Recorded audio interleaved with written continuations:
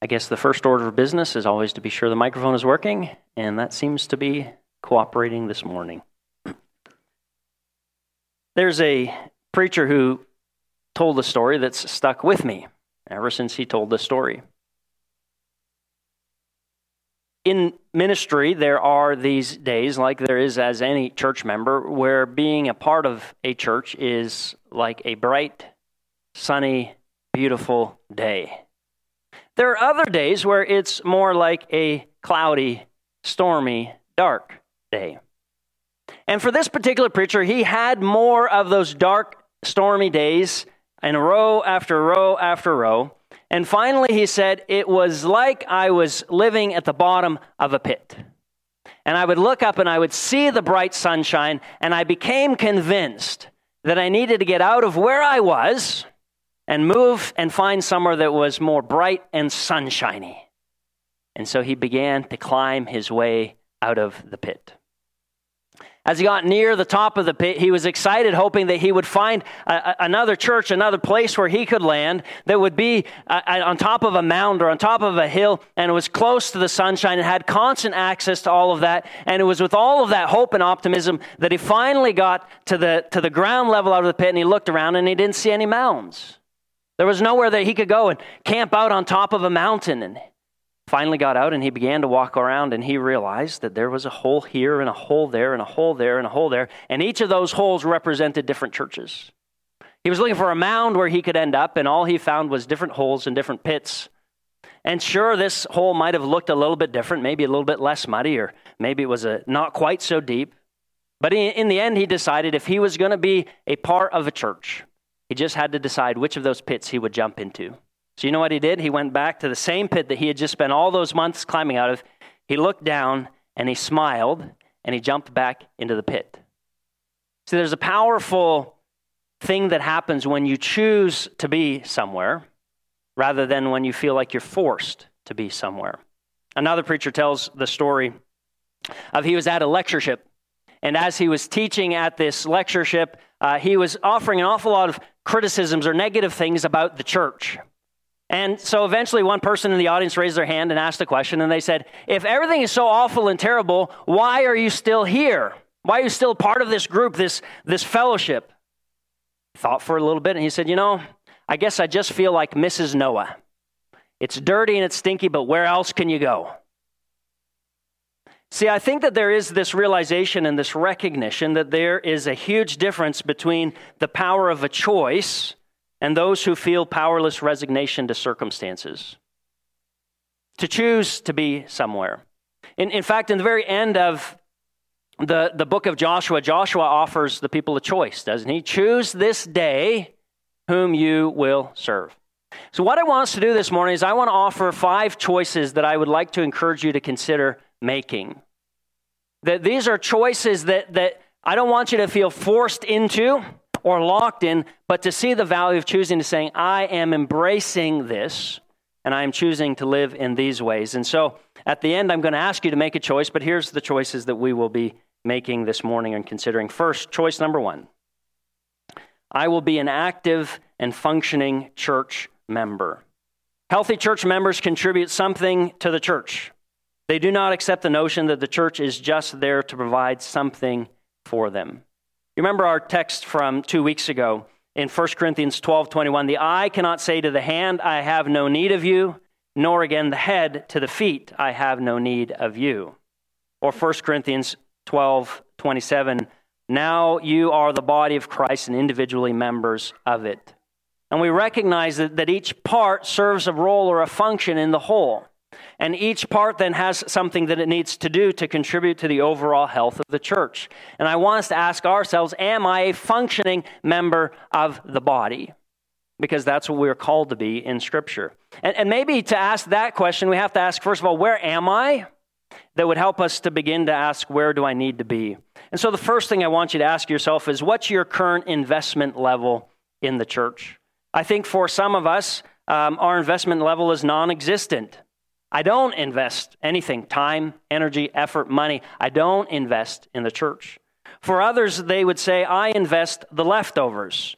I mean, whenever I find an opening in my calendar, I have a few dollars left over at the end of the month, or there's an opportunity to do something I hadn't previously thought about, then in those occasions, when there's something left over, I'll give that to the church. There are others who experience a divided investment. They're committed here, and they're committed there, and they're committed there, and they find themselves pulled and in a tension over these different commitments they have. And then there are others who are fully vested. They make it a priority to get involved, even when it's not convenient for them as individuals. So where is your investment level? Next thing I want you to ask yourself is, how do you feel about your relationship with this church? And again, there's different levels you can place yourself here. There are the zealots. These are the people who are 100% on board.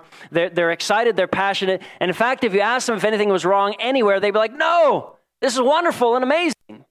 Then there are people who are satisfied. They are aware that some things are going great, and they're aware that some things maybe are not so great. And yet they find that the things they are happy with far outweigh the things they see as negative. Then there are those who are concerned. They're starting to feel like the negative things are outweighing the positive things. They're beginning to ask questions. They're beginning to wonder exactly what their relationship with the church ought to look like. And then there are the exasperated. They're starting to feel like there's just no future for them here, no hope for them to continue. And of course, there is a fifth category that I didn't include because it wouldn't include any of you sitting here, which is done. They're no longer here because their frustration level has reached that point. So where are you in terms of your investment level, in terms of your relationship to the church? It's often hard to get somewhere until you first find out exactly where you are. And I want to encourage you as you go through this process, if you find some things that you are concerned about or that you're just feeling exasperated, if you find that you're not investing a lot and the reason is because of something like this, find someone to talk to about that. Come talk to me, talk to one of the elders, talk to a neighbor, but talk to someone. If you're finding yourself at a place where you're like, I really am not willing to commit more because of, find someone to talk to about it.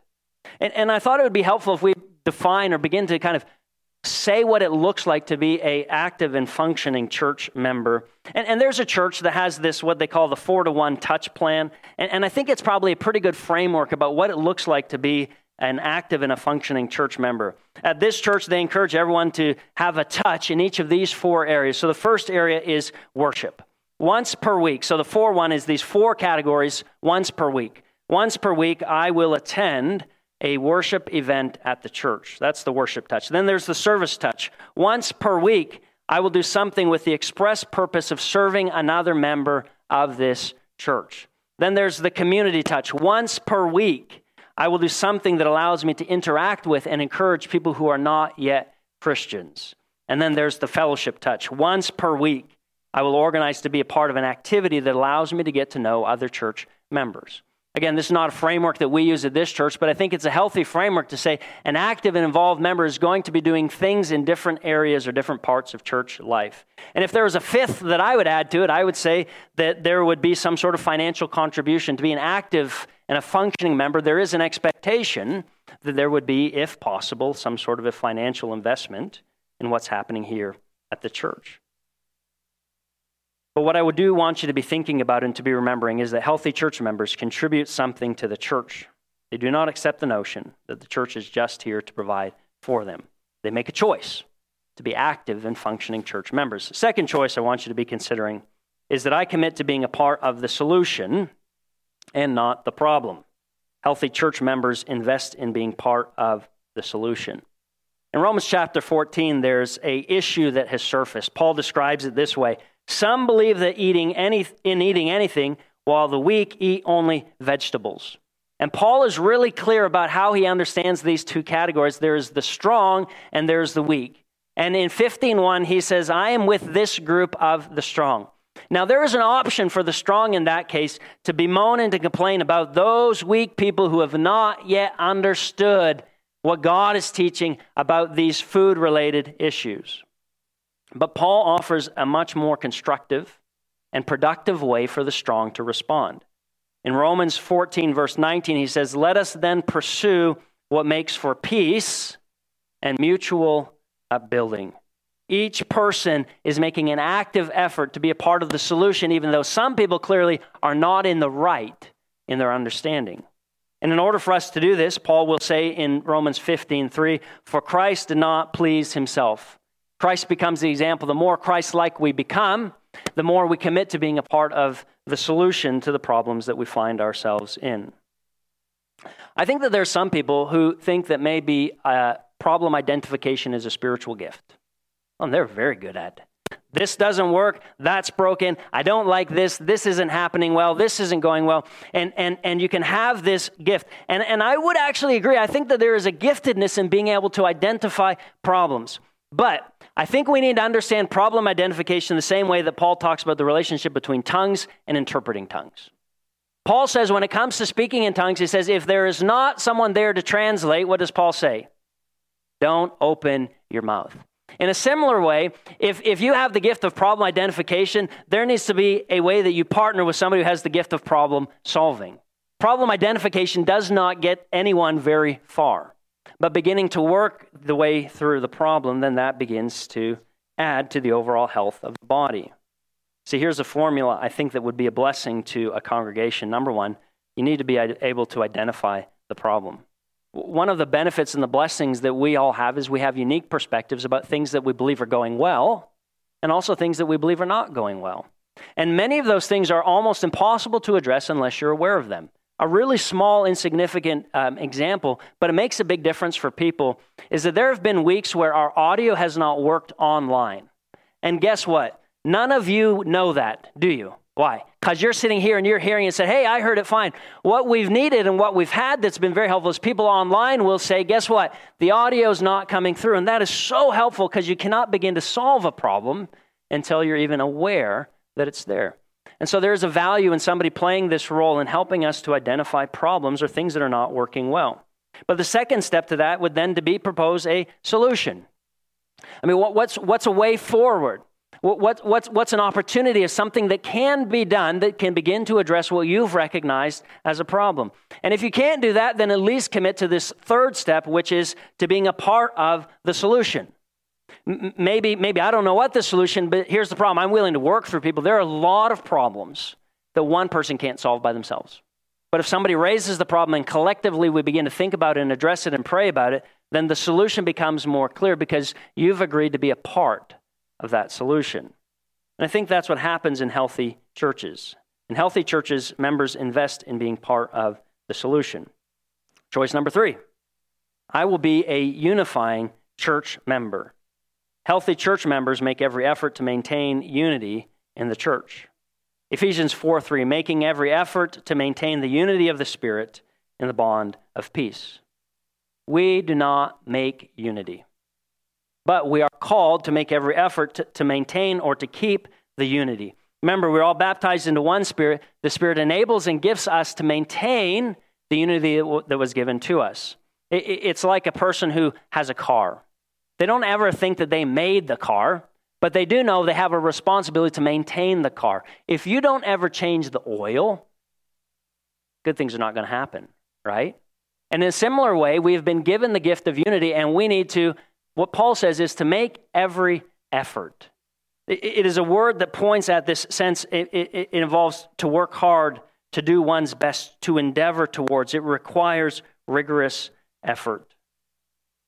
If you read the New Testament, or if you read much of any sort of church history or secular history, it comes pretty clear, pretty easily, that the natural gravitational pull of people is towards division. In other words, it's easy to divide, but it's hard to unify. If I had to give you a choice, you had to choose one of these things, and the choice is which of these things is easier. Would you rather start a war or create peace between warring nations? Which do you think is an easier thing? I would pick start a war every time, because starting a war is easy. But coming to a place of peace is difficult. And what Paul calls us into is a people who are committed to maintaining peace. Paul gives us the ingredients that's necessary in the verse before this, Ephesians 4:2, where he talks about humility, gentleness, patience, forbearance, and love. And we recognize these are not just natural ingredients. These are ingredients that we are gifted with by the Spirit. And they are used to bring about a bond of unity. Paul's hope in Romans 15:5 is this, that the God of steadfastness and encouragement, that he would grant you to live in harmony with one another and in accordance with Christ Jesus. Healthy church members make every effort to maintain the unity in the church. Choice number 4, I will embrace and practice a one another lifestyle. Healthy church members practice a one another focus in their lives. So the New Testament is packed full of, Paul has at least 40 times in his letters that he references what we are to do, our obligations and responsibilities to one another. Here's a list with just a few examples. Be devoted to one another. Honor one another. Be of the same mind with one another. Accept one another. Greet one another. Serve one another. Carry one another's burdens. Bear with one another. Submit to one another. And encourage one another. We want to be one another Christians where we're mindful of what's happening in the lives of others. I think there's 2 extremes of how we can live in community. We can either live against something or we can live for something. Living against is this negative aspect of a relationship. And what Paul will say is that's what it means to live in the flesh. In Galatians 5:17, he talks about living in the flesh. He says that these are opposed to each other. So to live in the flesh means we live in a way that is in opposition to each other, who are our brothers and sisters, and yet we live in contention.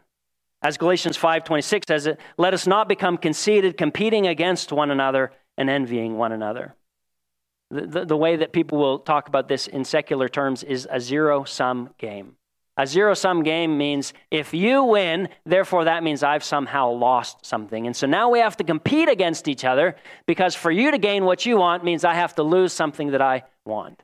But Scripture doesn't at all paint that picture of a zero-sum game where I have to be against you or competing with you. Instead, Paul says we can live for one another. That what is good for you can be good for God, it can be good for the kingdom, and it can be good for myself as well.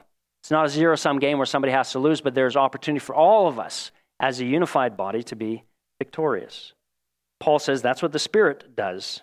Talks about these gifts of the Spirit: love, joy, peace, patience, kindness, goodness, generosity, faithfulness, gentleness, and self-control. These are the kinds of fruits that are part of churches that live for one another. And so Paul will culminate his conversation in Galatians 6:2, saying, bear one another's burdens, and in this way you will fulfill the law of Christ. Don't you want to do that? Fulfill the law of Christ, and it is by bearing one another's burdens. To live in this way, we have to shift away from what we get to focus on what we have to give. I believe that we live in a culture that has conditioned us to ask the question, what do I get? What's my benefit? What's my reward? And yet Scripture constantly is encouraging us to ask the question, what do I have to give? What can I give that will make your life fuller, that will make your life richer? So part of this we recognize is that we need to learn that you cannot let church be about my preferences and my desires. Here's a principle I want you to be aware of and to remember. As the size of a group increases, so too will the number of preferences I need to be prepared to release. As the size of a group increases, so too will the number of preferences I need to be willing to release.